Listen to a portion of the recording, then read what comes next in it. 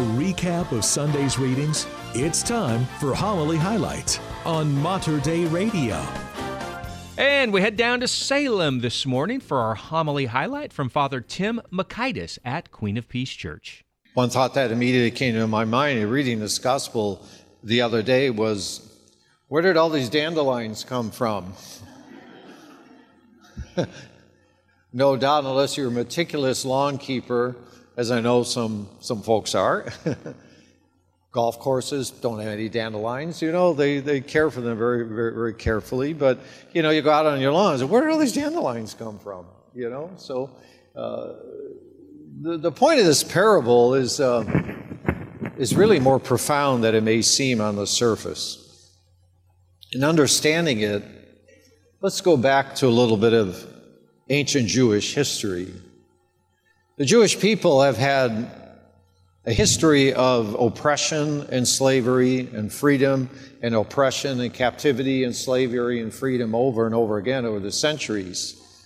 There's no doubt that they are a people who have suffered greatly. Even the modern nation of Israel, very delicate political situations. We're not going to get into that. But the point is, if you look at the history of Judaism, for the very beginning, they were slaves. The Hebrew people were slaves under the heavy hand of Pharaoh in Egypt. And in that slavery, they suffered greatly, and they cried out, and Moses cried out on their behalf, and God freed them.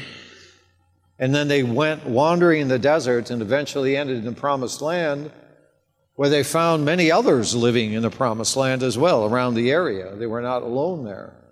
This tiny nation of people, this tiny group of Hebrews that were wandering in the desert, being formed, and as God revealed himself to us, to them, they became over time this nation, and Joshua led them then into the Promised Land. But then we fast forward in history, we see eventually as they grew up and developed, the Assyrians came in and conquered them. And then later the Babylonians came in and destroyed the temple and took them off captive. And then farther up, 500 years later, the Romans come. They don't destroy the city, they simply take it captive under the heavy hand of the Roman emperors and the Roman Empire, ancient Roman Empire, and all its glory and power extended that far east to the eastern Mediterranean. And this little tiny nation became captured and occupied by the hand of the heavy Romans. It was believed in Jewish history that there would be 4 kingdoms that would overcome this Jewish nation. And the final kingdom would be the kingdom of God that would come and free them and send the Messiah, who will raise them up as a mighty people. And so we had the Assyrians and the Babylonians, and the third, the Romans, and now the 4th kingdom comes, the kingdom of heaven. As Jesus began his preaching, the kingdom of heaven has come.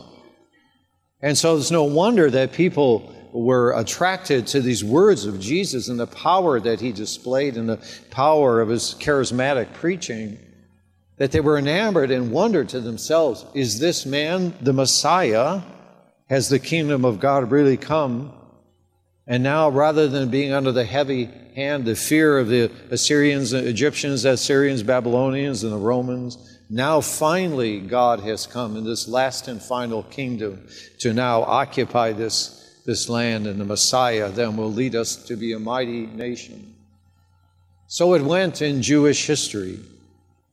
Even today, the modern nation of Israel, after the Romans themselves finally destroyed the temple and the people never returned, even today the mighty nation, the nation of Israel, is surrounded by enemies. They want to see that nation obliterated off the face of the earth. And so it's no wonder then that they find themselves in a constant defensive posture. Jesus comes with a new kind of kingdom. And today in the parables, which is a very typical way of rabbinic teaching, we heard last week, you remember the parable of the sower and the seed. And today, Jesus continues that same image. And he says, the kingdom of heaven is like. He doesn't say the kingdom of heaven is this or that. He said the kingdom of heaven is like this. It's not this, but it's like it. We use this sort of language all the time in speaking sometimes to one another. Your eyes are like stars. They come out and twinkle every night. What a beautiful thing maybe to say to your husband or wife, or some such kinds of things. So we use this analogous language to explain things that are perhaps beyond words. In this case, it's Jesus who is gradually revealing the mysteries of God to us, not by revealing what they directly are, but what they are like, that we might ponder these images and come to understand these mysteries more deeply. So as hopeful as the people were, the kind of kingdom that they were imagining was not exactly what Jesus was revealing to them, but a spiritual kingdom, a kingdom that would not conquer other nations, but a kingdom that would transform their lives so that they may go out and begin to renew that same kind of transformation in the world around them. So the kingdom of heaven is like in the other two parables in the gospel today, mustard seed and yeast and dough. There's one theme running through all of this, and that is the theme of growth. Weeds and wheat grow together. Mustard seed, as tiny and insignificant as it seems, is planted and grows into a large bush with some mysterious power that changes a tiny seed into a large bush. The kingdom of heaven is like yeast and dough. Folded in the dough mysteriously of power begins to grow into something larger, expands in size. We might know the chemical reasons for that, but the analogy is important because what is telling us that God's kingdom is something within us, that He plants that seed within our hearts. And that seed that is planted, like last week's parable about the seed that found good soil, that seed of faith, that seed of goodness and grace begins to grow in us and expands over time. But patience, and God, of course, has all the patience in the world, patience and trust. It's interesting that the farmer of the field, when it was discovered that weeds were growing right next to his wheat, didn't tell his servants, go out and pull up those weeds. Well, apparently the kind of weeds, that Jesus was referring to this parable was something called darnel. It was sort of scourge of ancient farmers, particularly those growing wheat, because in its beginning stages it looked very much like wheat itself. It was difficult to distinguish between the two. Only when maturity came could they tell the difference. But in the beginnings, no, don't pull. You might be pulling up wheat at the same time. Let good and evil exist together, side by side. Wherever there is good, you will find bad not far behind it. Whenever we find ourselves growing in our spiritual life, serious about our prayer, serious about doing good for others, serious about attending Mass regularly, whenever we find ourselves kind of really taking our faith seriously and putting it into practice, we always find not far behind some opposition, some difficulty, some weeds that are pushing us or tempting us the other way. The reality of the world is that God allows good and evil to exist together side by side.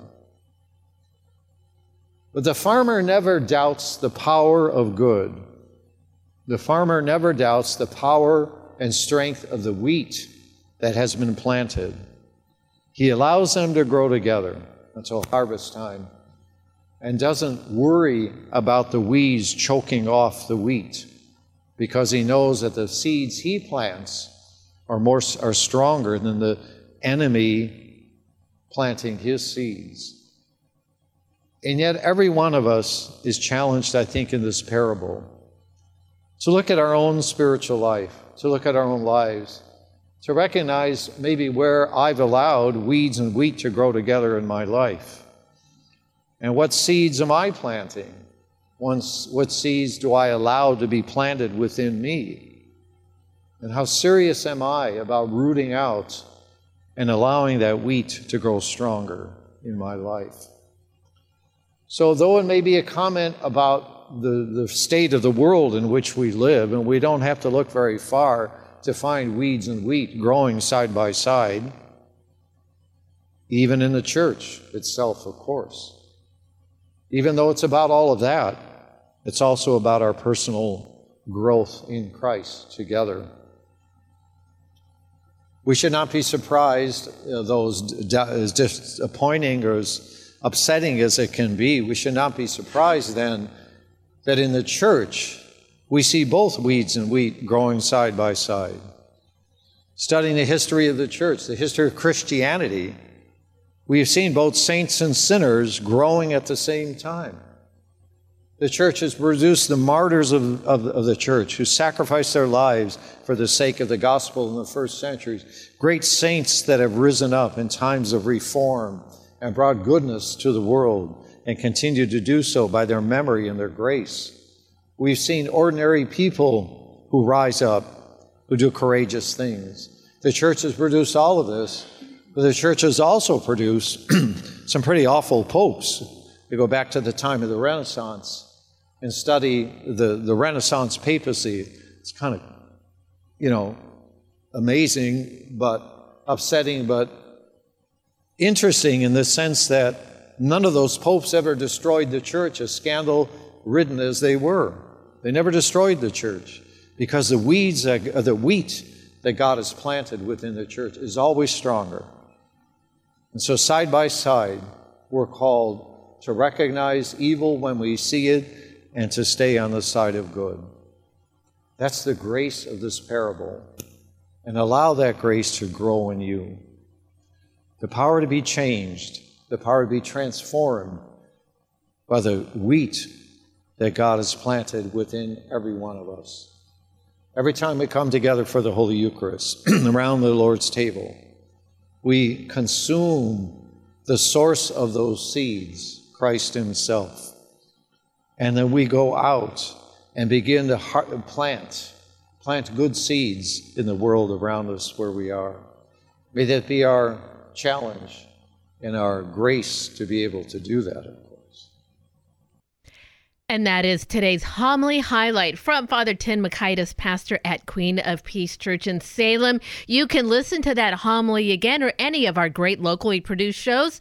Just listen to the podcast. You'll find them at materdeiradio.com. You'll also have access to all of it on the Hail Mary Media app.